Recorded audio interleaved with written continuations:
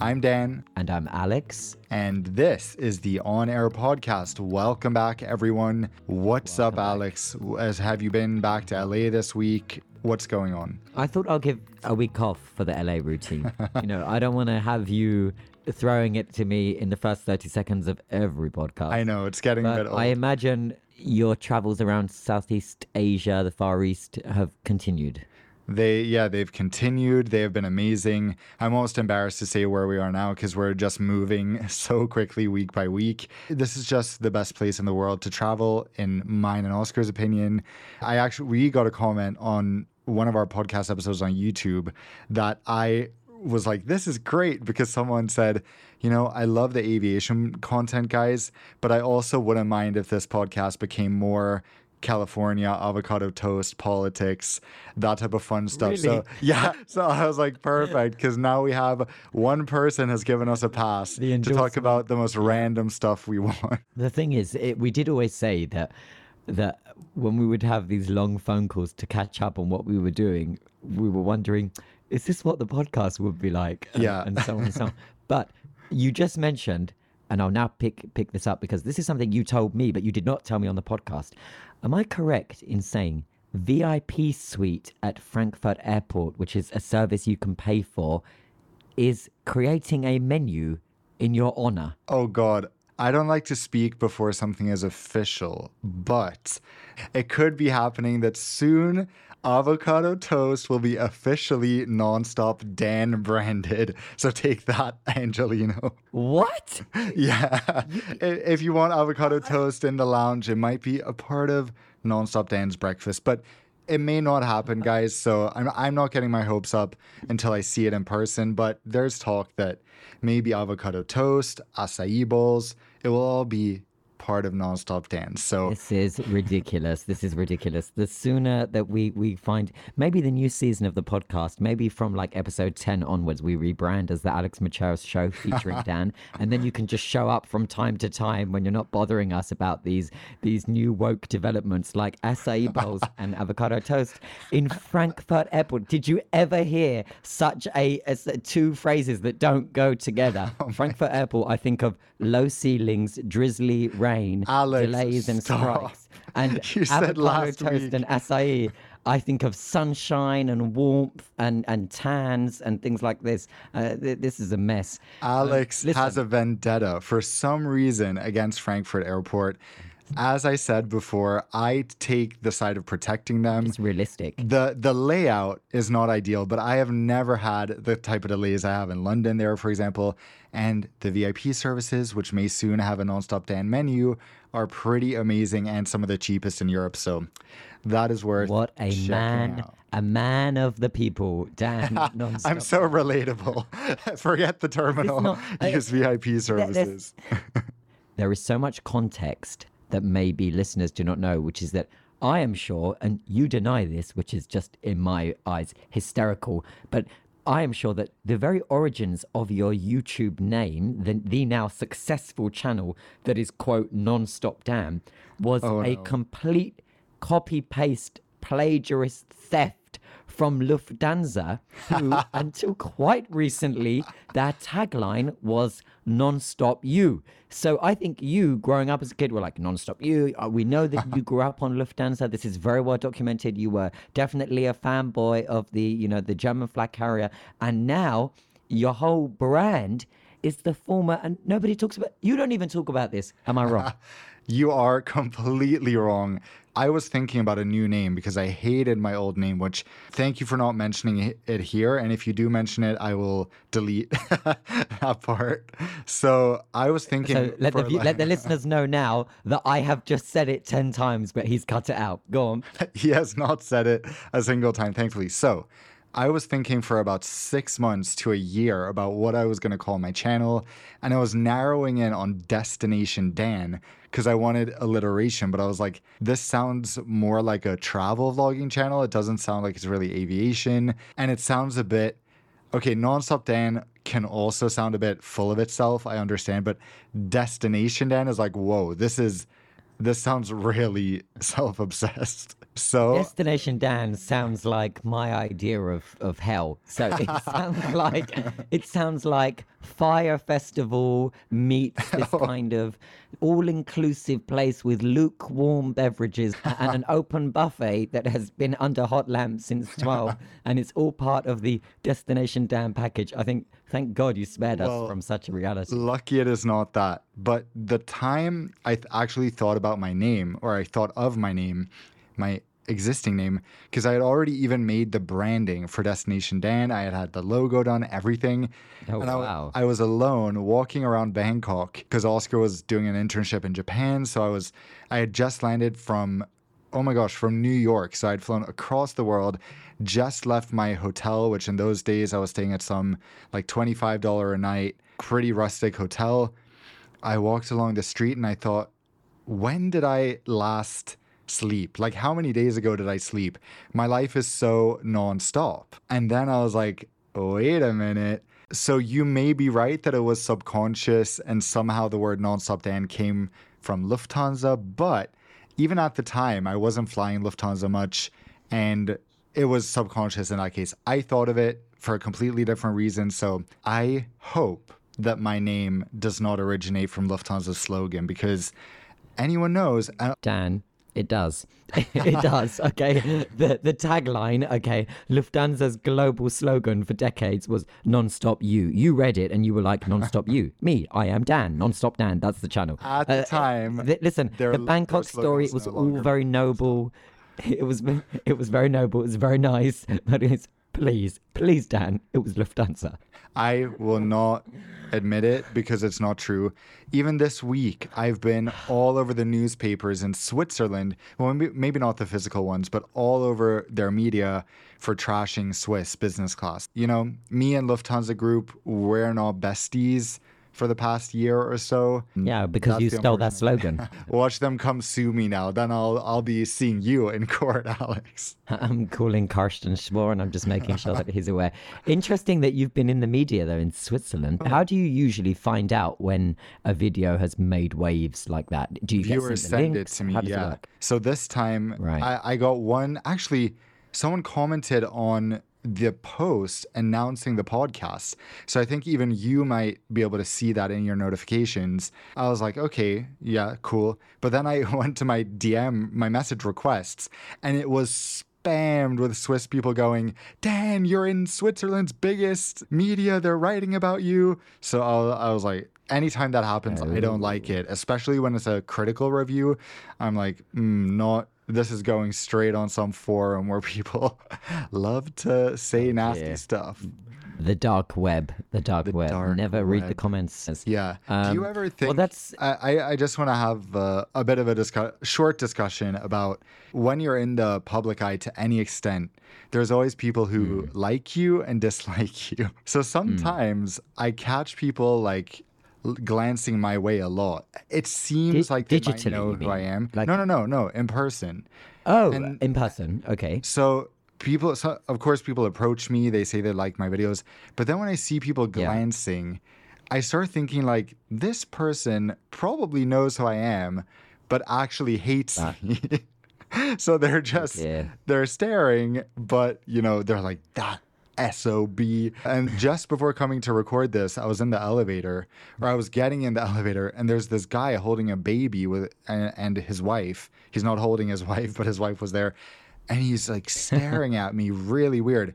And then I look at him, I'm like, hi. And he's like, never mind. And I'm like, okay. What? So I was like, we're speaking Swedish, if you were wondering, I said. He's like, no, I knew it was Swedish. I'm just wondering, how is it that I've never run into any of my favorite aviation YouTubers before, and now I finally ran into you? So I was like, phew. Okay, so it was a viewer. I was relieved that it wasn't some hostile interaction. Have you ever had any I mean, we've hostile- spoken about this before, haven't we? About, the thing is, when you are in the public domain, be it by, so you, of course, people consume you as an individual via YouTube. For me, it's a little bit more targeted in terms of how you'll be able to catch me on air, because you'd have to be watching at that exact moment on TV when I come on for news, and similar with radio. And then, of course, all the other bits and pieces that are around that. But of course, and we've spoken about it also while we were growing up, we were young and I was working and also you were doing your YouTube thing. And that caused the whole wave of, forums and Twitter things and whatever. I think I've always been quite good at knowing that there is a reason why people say avoid the comment sections, because they are often from people that not only do they not know you, they have no idea about you whatsoever. So why you would take into account or take to heart the opinion of a total stranger who assumes that they know you for XYZ, when actually they're just consuming you in 30-second bites, be it via an Instagram story or on TV, and on TV, I'm not talking about anything to do with me in the slightest. I would be discussing something in the industry. So I always just think that in real life, when you meet real people, it's just, thankfully, an overwhelmingly positive experience. And I think that's true for everyone in society. I mean, as there are examples, and I know I've told you before, where I have met people have come up to me in an airport lounge or blah, blah, blah. And we start speaking. And it's only happened once or twice where a guy literally said to me, he said after the 5-10 minute conversation, "Oh, it was really great to meet you and speak with you about this." He said, I didn't like you at all. I didn't think you were nice. He said, but you're actually really nice. And I was like, okay, well, thanks, I guess. I mean, exactly. You assumed before, but also I would never judge someone that I simply do not know. That's the first thing. The second thing is the hilarious point, and this is where you can very easily begin to detach from these comments or from tweets or things like this from those that you don't know, because I have seen unread tweets and threads where they say, how did he start working so young? And then someone will reply, well, when you know who his father is, it all makes sense. And I will send it a screenshot to my father and we'll be in hysterics. Yeah. Who are you? I don't know. I'm saying to my father, do you have something? Because they seem to know that you're my connection in aviation. So are you? And you didn't tell me. And my father, who doesn't know anything about aviation, no link whatsoever, entirely different industry that doesn't cross over at all. So it's funny, yeah. When you see that, you think, okay, most 99.99999% of the time, these people are unqualified to begin with in terms of their knowledge of you. So don't take anything they say about you to heart.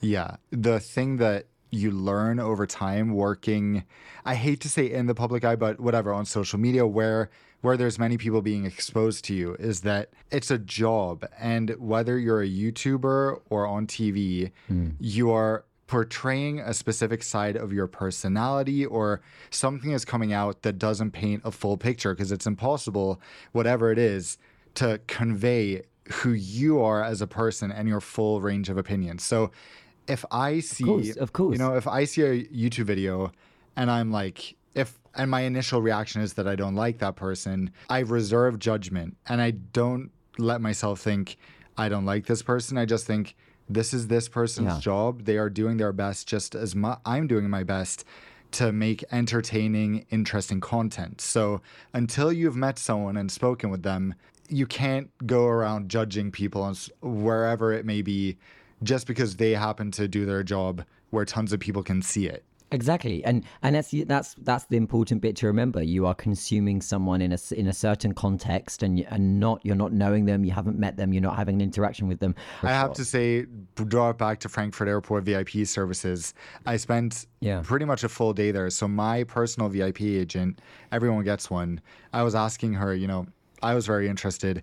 Which celebrities have you personally had that you've been their agent, you've driven them around, you've spoken to them? Which big ones have you had? So she's like, she mumbled something and then she was like, Jay-Z and Beyonce. So we're like, yeah, you've never had Jay-Z and Beyonce. Oh, wow. Those are your dream.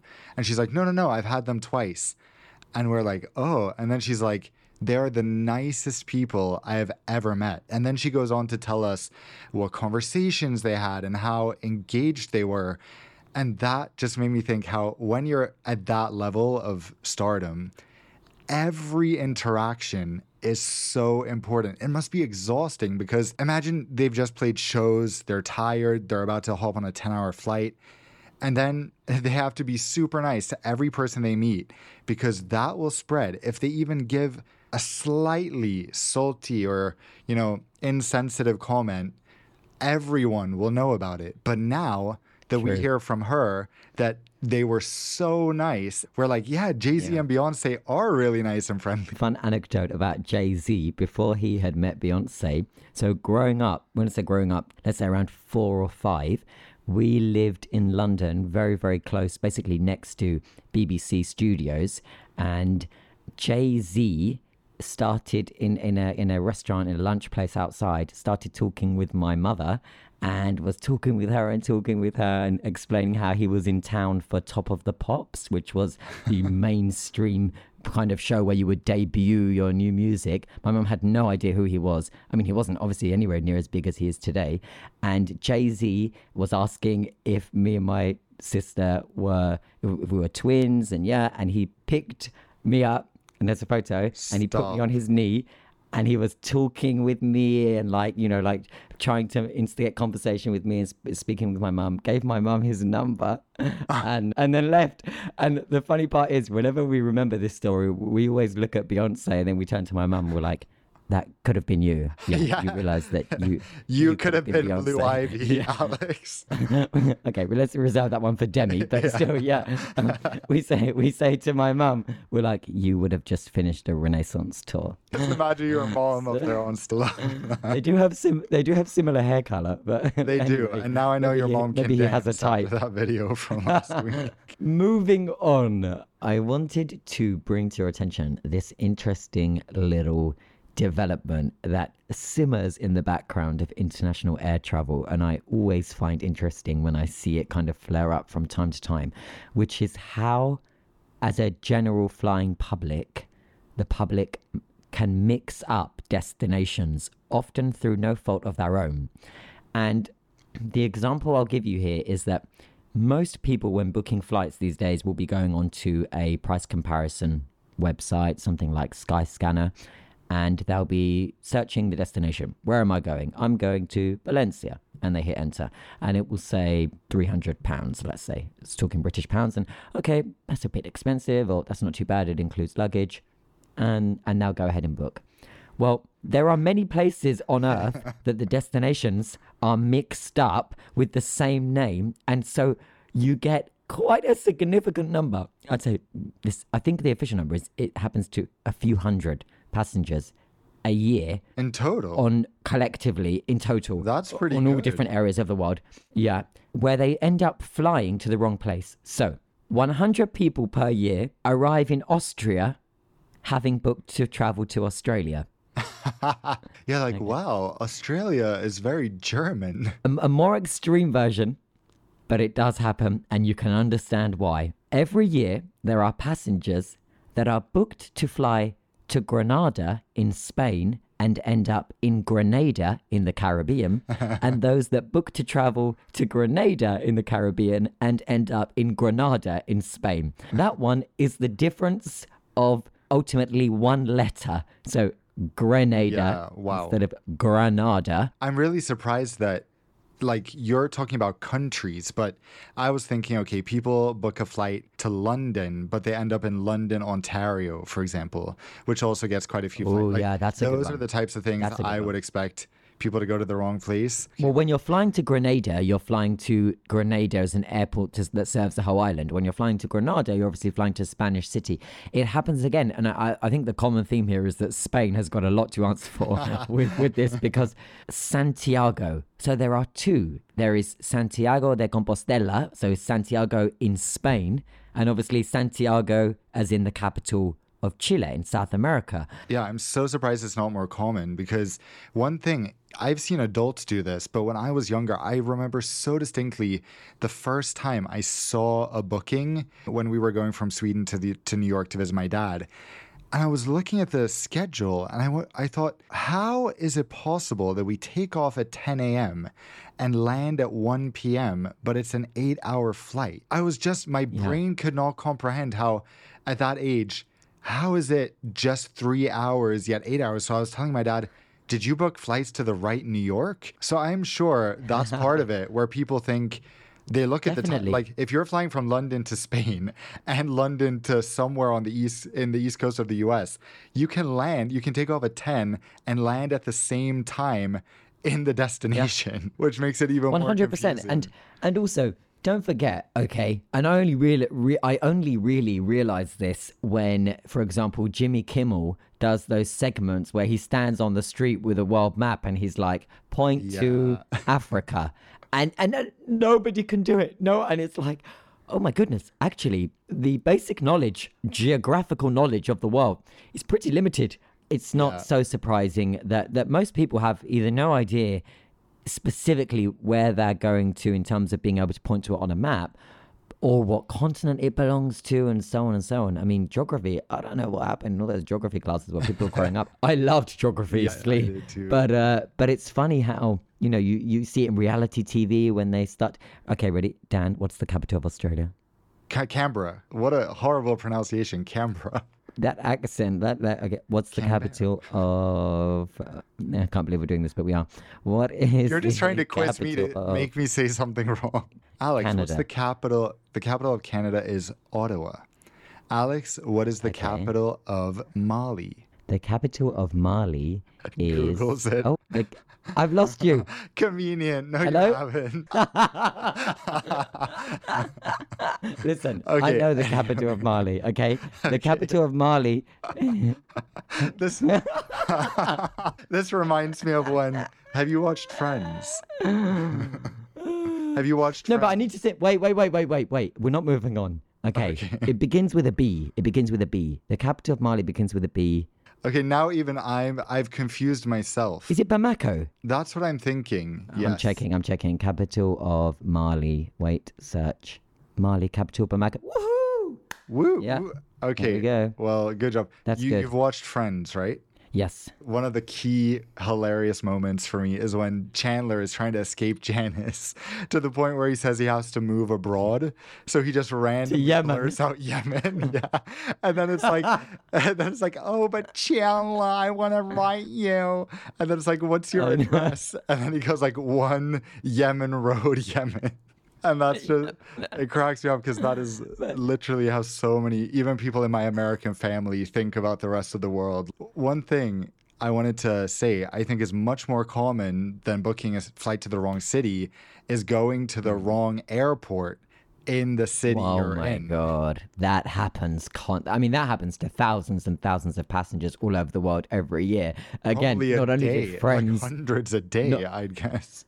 But airlines are not very clear, and I don't sometimes blame passengers. I mean, you can do a booking via London, and it's just slightly mentioned that the next flight actually departs from London Gatwick. So I hope you Yes. have allowed an hour and 30 minutes minimum on the M25, one of the worst motorways in the UK, to go from one airport to the other. It's such a big thing. And yet they're like, and this airport is going to be a different one when you take this next flight. So we hope that's Yeah. fine. But do you want to add car insurance? Just yesterday, flying out of Thailand, we were checking in, and at the desk next to us, for context, in Bangkok, every single time you tell a taxi you're going to an airport, even in like a Grab, which is their Uber, they ask you which airport. Is it BKK or DMK? They really want you to know. So it's supposed to be impossible to get it wrong. Still, as we're checking in at the service desk next to us, there's 2 Russian women around our age who are like, we were supposed to fly from the other airport to Phuket. Our flight leaves in 1 hour. Can you book us a new flight from here for free? Let us change. This is Air Asia. So I'm like, good luck with that. But the staff is discussing. And these girls just seemed completely clueless about the fact that there even were 2 airports. They had apparently shown up to check in and had no idea what was going on. So in the end, I kind of lingered to hear what happened. And I think they said you have to buy a new ticket. Oh my God. We just spoke about lobby lizards, didn't we? Wasn't that? And But I was so curious to see. gate louse. I was curious, is there any sympathy or... Yeah. I mean, of course, especially at a low-cost airline, that's not how it works. No. Unfortunately, I think they had to pay again. The funny part is that this also links to Friends, because wasn't the last episode where one of them was at Newark and the Yes. other one was at JFK? No, didn't they? They went to prevent Rachel from moving, but they went to the wrong airport, I think. They went to JFK and she was That's- flying from Newark. I mean, as an She ab came geek, back in I the don't end. think it gets better than there's a problem with the left phalange. It is No, gold. I know. All these iconic scenes on aircraft are all this same set of a Boeing 767 in a 222 configuration. And, Yeah, it's just Bridesmaids always too. It's the everyone's, exact same. yeah, they're all using this same Warner Brothers studio, kind of like Yeah. LA Sony And then studio from the outside, it's like an set. A380 or something. Nothing infuriates me more. And it's funny because nothing infuriates me more than the inconsistencies. I'm always staggered how movies and TV series are multi-million-dollar projects, and yet they haven't hired one person who can say, guys, that is an image of an A320 and we just showed them boarding an A380, so we need to have a little bit, I get it, 777 to 767, I can kind of let it slide or whatever, but it just amazes me the oversight. It has got a bit better, but it was funny because I walked past the TV yesterday in the evening. My mum was watching something, and as I walked past, I literally, the moment I walked past the screen, a Cathay Pacific A330 was landing, and I said, "Oh, what are you watching set in Hong Kong?" And she was like, "No, it's not set in Hong Kong. She said it's a 70s drama set in Scotland." I said, "Well, Oh, that was a God. Cathay A330." She was like, "Really?" Yeah, So, those do not fly to Scotland. Warner Brothers, if you're listening, I would identify the planes for free if I was in the credits. So just putting that out agreed. there. Agreed. So, in the news and in the world of aviation, there has been a lot going on, as always. But this was something that caught my eye because it was something that I was able to take to Twitter, now known as X, exclusively. But also, it's just interesting because of the aircraft that this gentleman has. So, the Sultan of Brunei, I mean, okay, I'll be respectful. The Sultan of Brunei, who is, of course, the head of state for Brunei, conducted an official state visit to France earlier in the week. And on the Saturday, he flew from Paris to Toulouse. And remember, this is France that is now actively passing legislation to reduce domestic flights because of the carbon impact. The Sultan of Brunei was permitted and able to fly on a huge Boeing 747-8, which is commonly referred to in aviation, his one, as the Flying Palace, because it is his aircraft. It's the Sultan of Brunei's plane. It is absolutely extravagant in terms of gold finishes, gold toilet roll holders, everything you can imagine. Okay, everything. And he flew this domestic flight from Paris to Toulouse because he initiated an official but private visit to Airbus, indicating that some form of aircraft order is ahead. Now, whether or not that's for the commercial fleet, for example, of the airline Royal Brunei, or perhaps the Sultan of Brunei, and this is, obviously something that both Airbus and Boeing will want to be able to secure and win, because when this guy orders an aircraft, he goes all out. These are flying palaces, and what he had arrived to Toulouse on is known as the Flying Palace. But who knows? This trip to Airbus may indicate that there is maybe an A350 version of one coming up soon. Yeah. Maybe he is looking at taking on a second-hand A380 from the secondary market and having Airbus kit it out in the way that they have with previous aircraft. Let's see. He is rich. Oscar and I were in Brunei about 10 months ago. We flew Royal Brunei. It was fascinating. All I can say is that we have never been in a country where a leader is treated so much like a god. There's a whole museum built just about him. It's really quite fascinating. So I'm not surprised he's going to buy a big plane. He's not without controversy, of course, and that is, often the case with these kind of states. But the unbelievable part of it is that specifically with him, the extravagance when it comes to aviation and also his car collection is just insane. And I think that for Airbus to be able to secure him for the next gen aircraft, it won't just be a significant deal, in terms of an aircraft order, but the customization process absolutely off the scale in terms of what is possible now, which I think takes us into quite a nice topic that we have been asked a few times in the Q&A, and we were planning on addressing, which is quite literally, how does one order a plane? How do I now go and then eventually end up with an aircraft that is my own if I am an airline or a private individual?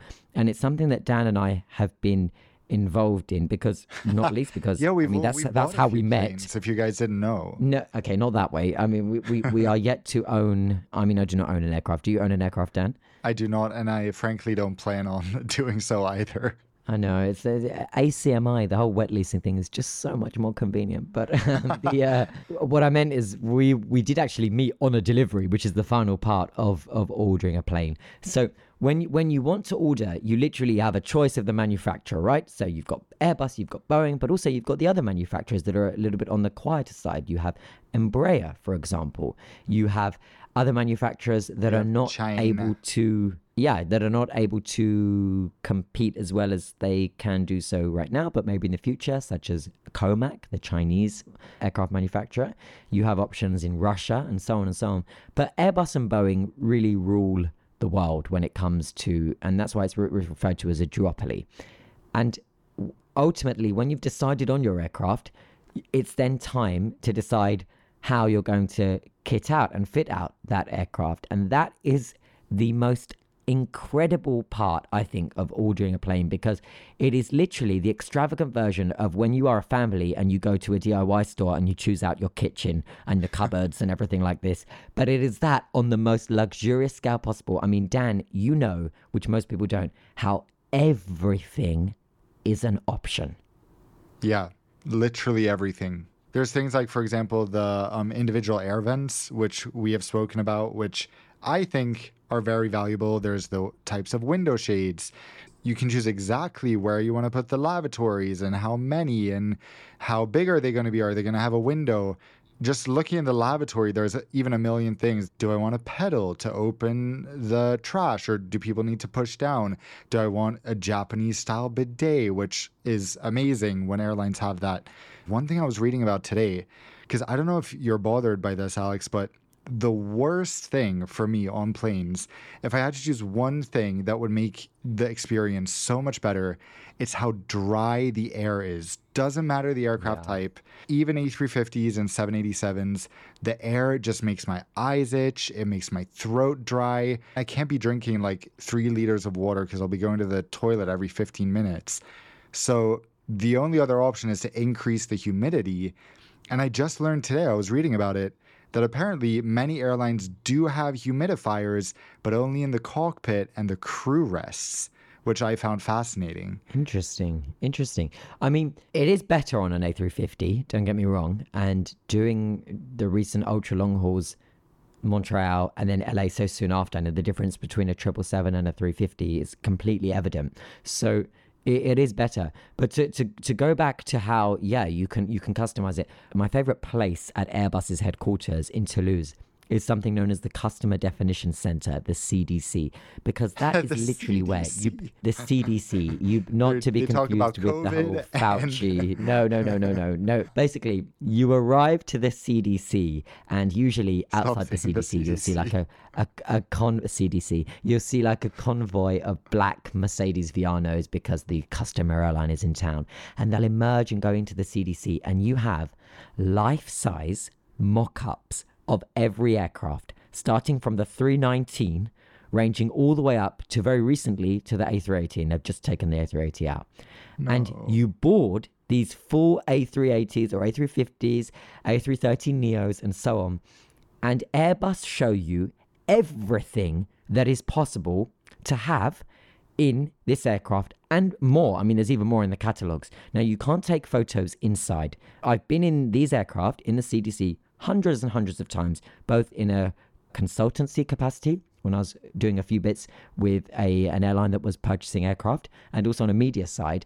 And when you enter the level of options is actually a little bit depressing because you can only conclude. You see well, what's then missing. why the hell does every other aircraft that's actually flying not look like this? Because Airbus are able to make it, and Boeing, of course, Airbus are able to make it look absolutely incredible in terms of the experience, the lighting, the fact that the different sidewall panels don't just have to be plain white, or they don't have to be.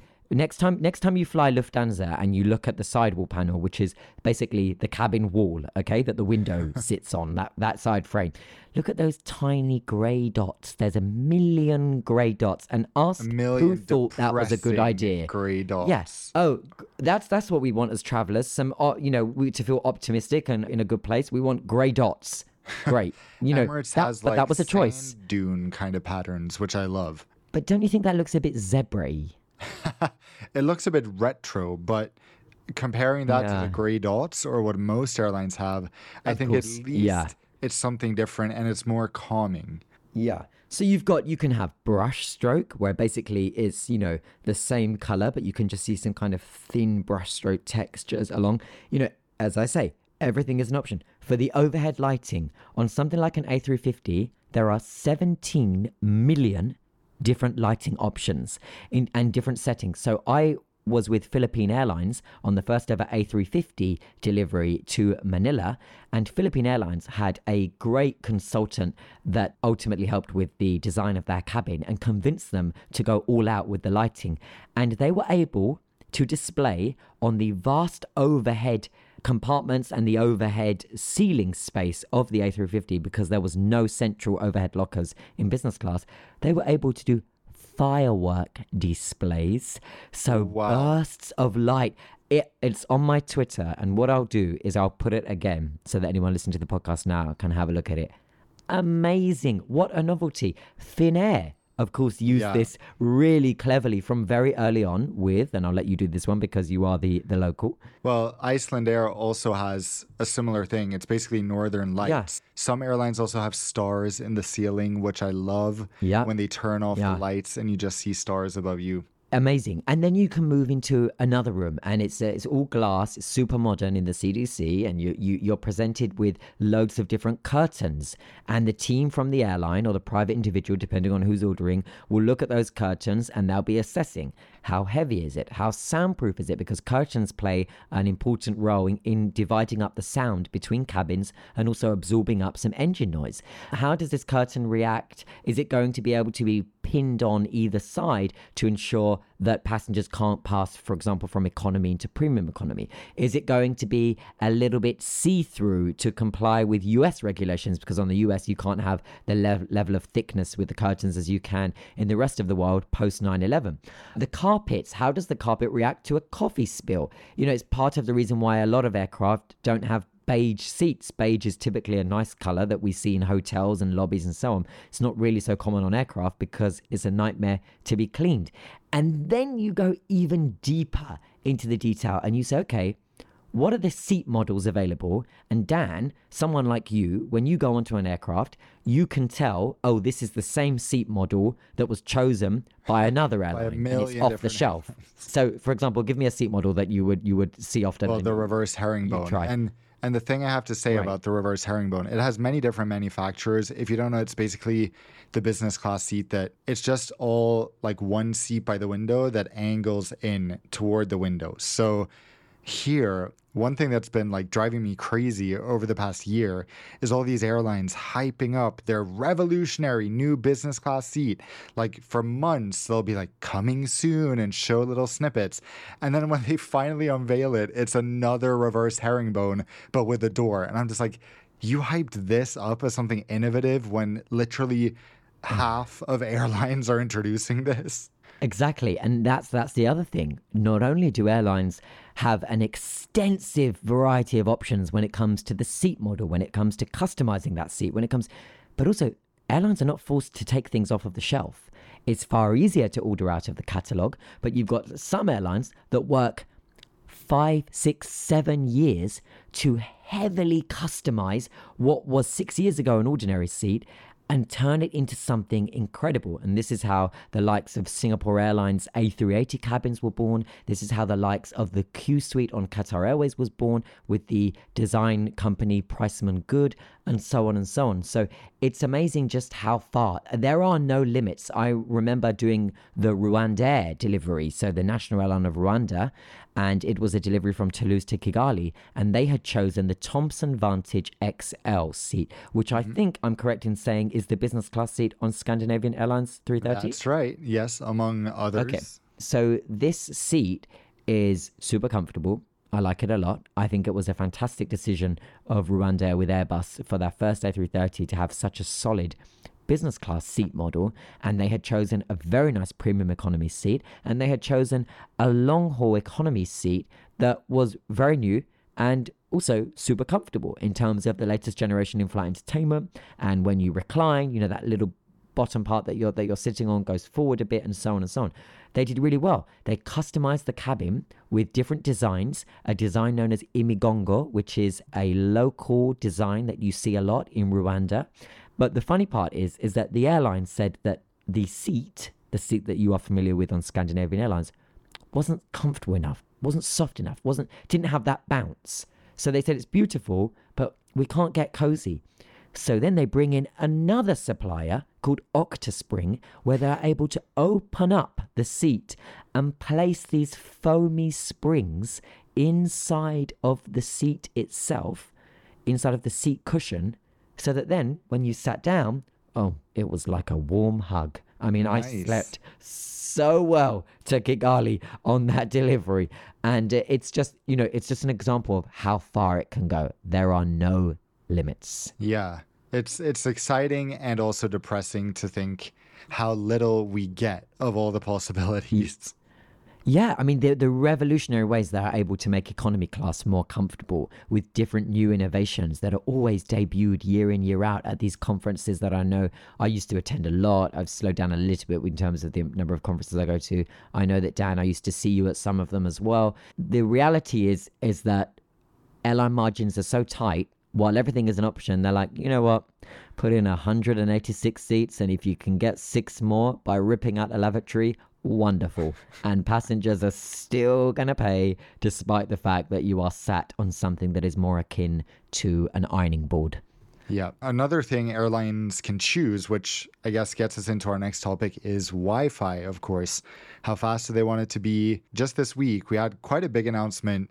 Actually, we had the biggest player coming out committing to installing Starlink Wi-Fi. So Starlink is Elon Musk's project, right, from the company SpaceX. And this Wi-Fi is proven to be able to give speeds up to 350 megabits per second on an aircraft while in flight. And that's the nice per part is that per passenger. Yeah. That's so crazy. the nice part is that in Doha, Qatar Airways now joins a small but growing list of airlines that have signed a deal with Starlink. So Qatar Airways, Air Baltic, JSX in the US, and Hawaiian Airlines, and there are a couple of others, have now signed these agreements that basically means that the aircraft will be equipped with Starlink Wi-Fi, which means that passengers will be able to use it from the get-go. So gate to gate. We're not talking about waiting for cruising altitude and wondering if we can then log on. It's the moment you board. 350 megabits per second for gaming, for VPN access, for sports streaming. This is a game changer. I can't wait for this. So I'm curious, do you know what the cost difference is for the airline? Well, Not in actual I had numbers, a conversation. but So I had a conversation recently with Akbar Al-Bakr, the group chief executive of Qatar Airways, and I was asking him why the airline didn't have live sports after the World Cup. So it did have it during the World Cup, but since the World Cup, it's disappeared again. And also live news. I would, on many daytime flights, opt to put on live news and just have it on in the background while I'm working. And that would really make me feel like I was just the equivalent of being in an office. But it doesn't. And he said that they knew that they didn't need it now because they had been forward planning this for quite some time, that they were going to take a mega Wi-Fi provider, and it now turns out to be Starlink, in order to ensure that all of that can just be streamed by ourselves on our own devices, in addition to the extensive in-flight entertainment content. And the fact that the airline's own press release mentions VPN access, gaming, sports streaming, I thought was significant, because they are basically saying, go for it. Not what we typically expect historically with how it works with airlines, where this is off limits, don't stream this, you'll use it all up, it's going to cost you a lot, and so on and so on. I will tell you, Dan, recently I had an amazing Wi-Fi experience on Air Canada.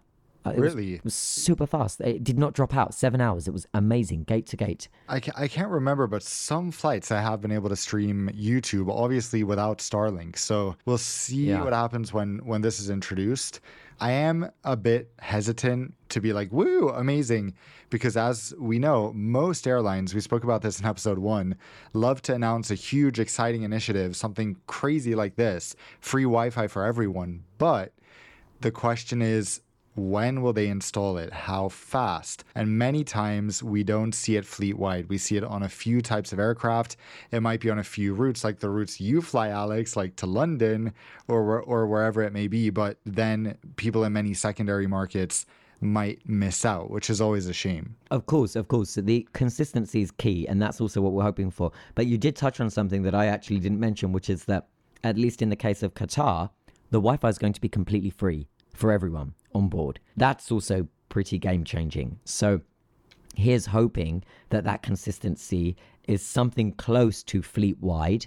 As a passenger, Dan, if you're presented with two similar fares, but one of them is able to offer you complimentary Starlink from gate to gate, I think I know what you're taking. Yeah, but people need to know that it's offered too, which I think that's part of the challenge. Because right now, for example, Google Flights or all these flight sale websites don't actually show if Wi-Fi is free or not, which it is already on some other airlines. So that might be a future search setting we see. Definitely. Dan, there is a development with Fly Dubai. Fly Dubai. What? Fly Dubai. I saw this. They're launching flights again to Kabul, and this really took me by surprise. Kabul is, of course, the capital of Afghanistan. There are still a lot of questions for me. I don't know if you have the answers, Alex, but since the Taliban takeover and the U.S. withdrawal from Afghanistan, no foreign airlines have flown to the country, for a variety of reasons, but a big one is that insurers will not cover the airlines and their aircraft if they choose to fly there. So my question is, what is different for Fly Dubai that suddenly they can launch flights twice daily with brand new 737 MAX aircraft that makes them comfortable doing so?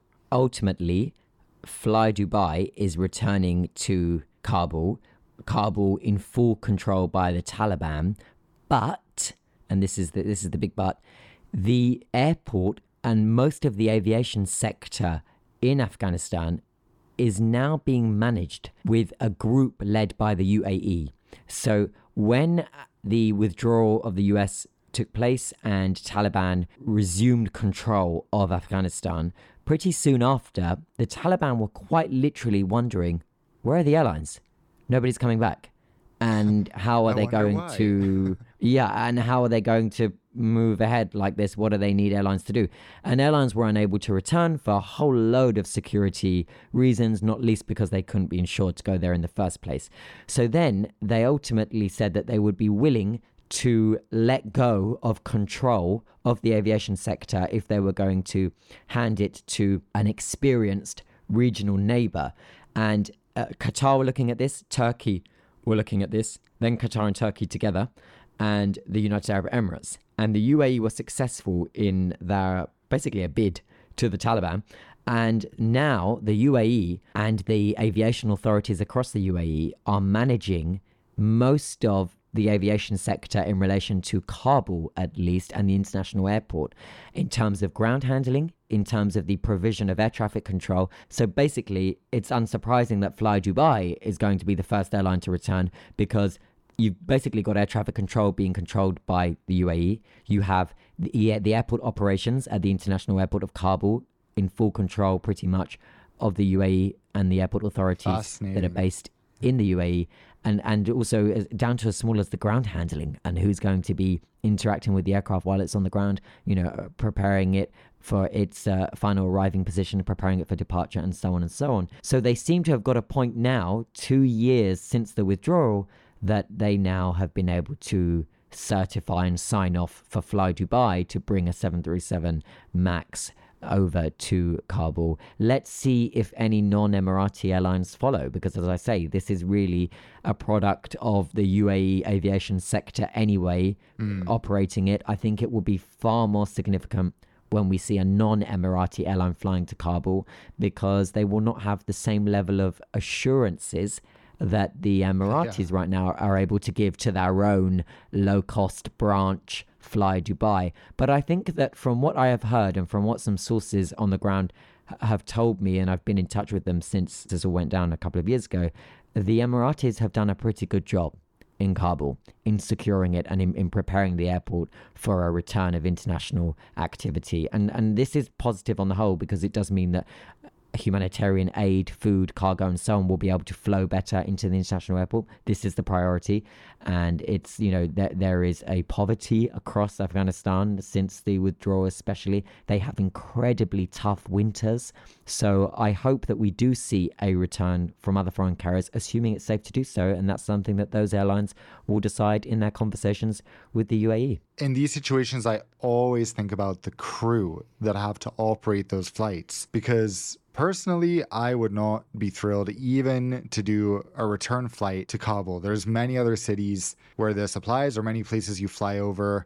I'm sure you've thought the same thing, that that can't be a fun flight to see on your roster. I think that it would always appear like that to us. But when I speak to my friends that are pilots or crew, honestly, I think most of them think it's just not a big deal, that they think that the hard work is done. If the airline has cleared them to be able to operate there, then they have cleared so many hurdles, given how tight regulation is in aviation, that it's really not for the pilots to now start wondering and questioning the safety of it. They'll be making their own assessments and judgments, as they do with everywhere that they fly. But I think it's not something that they think about too much. I mean, I remember speaking to the pilots and crew that were literally flying into Kabul when the Taliban was overthrowing the Afghan government once the US left, in that crazy week in August 2021. And they were saying that it was wild and it was upsetting and it was crazy, but they knew that there were several assurances in place that meant that they wouldn't have been cleared to go there in the first place had it been too dangerous. I mean, but then, things do and can go wrong. So yeah, I do get the level of concern. Just a recent example that had me freaked out was when the war broke out in Sudan, I guess in the beginning of this year. There was a huge story in the aviation world and in the news about the airport being bombed. And at the time, there was one Saudia A330 on the ground.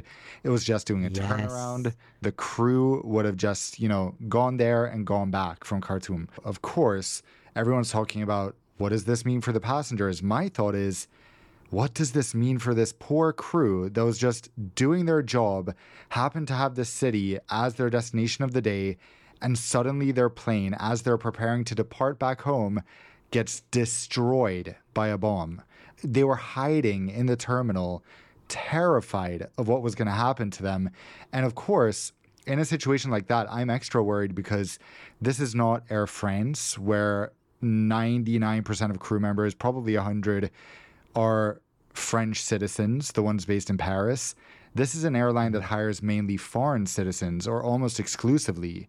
So do they have the same incentive to spend a fortune repatriating Filipinos and Indians and people who just happen to be working for the airline? That's something I worry about. And I'm really glad they ended up taking cover in the Saudi embassy and ended up being flown back to Saudi eventually. But what a horrifying experience just for a day at work. And they had taken off that morning as expecting business as usual. And of course, it was anything but by the time they landed. Yeah, absolutely. I think that's enough scary stuff for today. Let's go into the Q&A. Okay, this question is from Joseph. He sent the question via Instagram and he says, Alex and Dan, great podcast. I tune in every week. My question is this. Did either of you do the unaccompanied minor thing when you were kids? When did you first fly alone? You go first. I actually started flying alone when I was 15, because before that, my dad would fly with us to go to the US, because it's already enough to travel just on your own. If you have a 3-year younger sibling and you're taking a, 12-hour trip with a connection, even if you're an unaccompanied minor, that's a lot. So when I turned 15, when I was not technically an unaccompanied minor, but my little brother was, on some airlines, we would do the unaccompanied minor thing. And then on some airlines, he actually wasn't considered that if he was traveling with someone over 15, which I'm like, that's crazy. So then we would just do it ourselves because we were experienced. But I think it's so fun. The airport staff who handle unaccompanied minors, 9 times out of 10, I'm in awe of how well they handle things, of how nice they are and how comfortable they make the kids. I love to watch it even now, just seeing what a lovely experience it is for the kid. You're handled like a VIP when you're an unaccompanied minor. It's so true, so true. The first time I had flown fully alone as an unaccompanied minor, so basically where you are escorted by, as Dan said, somebody who's always super lovely, I was 8 years old with British Airways. Wow. And it was from Athens to London Heathrow and to Terminal 1. And the flight left Athens. You're handed over, for example, I was handed over by my relative. Your relative cannot leave until the aircraft is airborne, just in case you return to the gate and so on, and they're not there. So I remember saying goodbye to my auntie and to my grandmother and being taken with a BA lanyard that had this big square thing that said UM. So I remember looking in the mirror in the bathroom, and I've got this thing around my neck that says and I remember thinking, I'm taking this off. This is rude. I knew what I was doing. I didn't even need the UM service. I knew the 767 that I was flying back to London on. I had to negotiate that I wanted a seat change because basically when you the policy back then was if you're an unaccompanied minor 8 years old, you were seated in the last 3 rows of the cabin on this huge 767. I didn't want to be sat at the back. I wanted to be near the front, and I wanted to at least be near the front of that cabin. It was economy all the way through, I assume. And I wanted a window seat. But anyway, you couldn't. Rules are rules. Okay, fine, fair enough. So they get me a window seat, but it's going to be in the last row of the 767 with a lavatory very close by. And when I was taken to the gate, I remember they sat me on the chair that was behind the chair that the gate agent was at the computer, printing out because back then it would print, in some airports it still does, the manifest and the load sheets, and it's making that noise, printing out all the documents, and she's saying, ladies and gentlemen, we're preparing for boarding in about 10 minutes, and I'm sat on that swivel chair kind of spinning around, waiting for boarding, and then they say that boarding is about to commence, and everyone stands up, and all business class are ready to, or everyone with status is ready to board, and so on and so on. And she says, Alex, are you ready? And she takes my hand, and I'm the first person to board.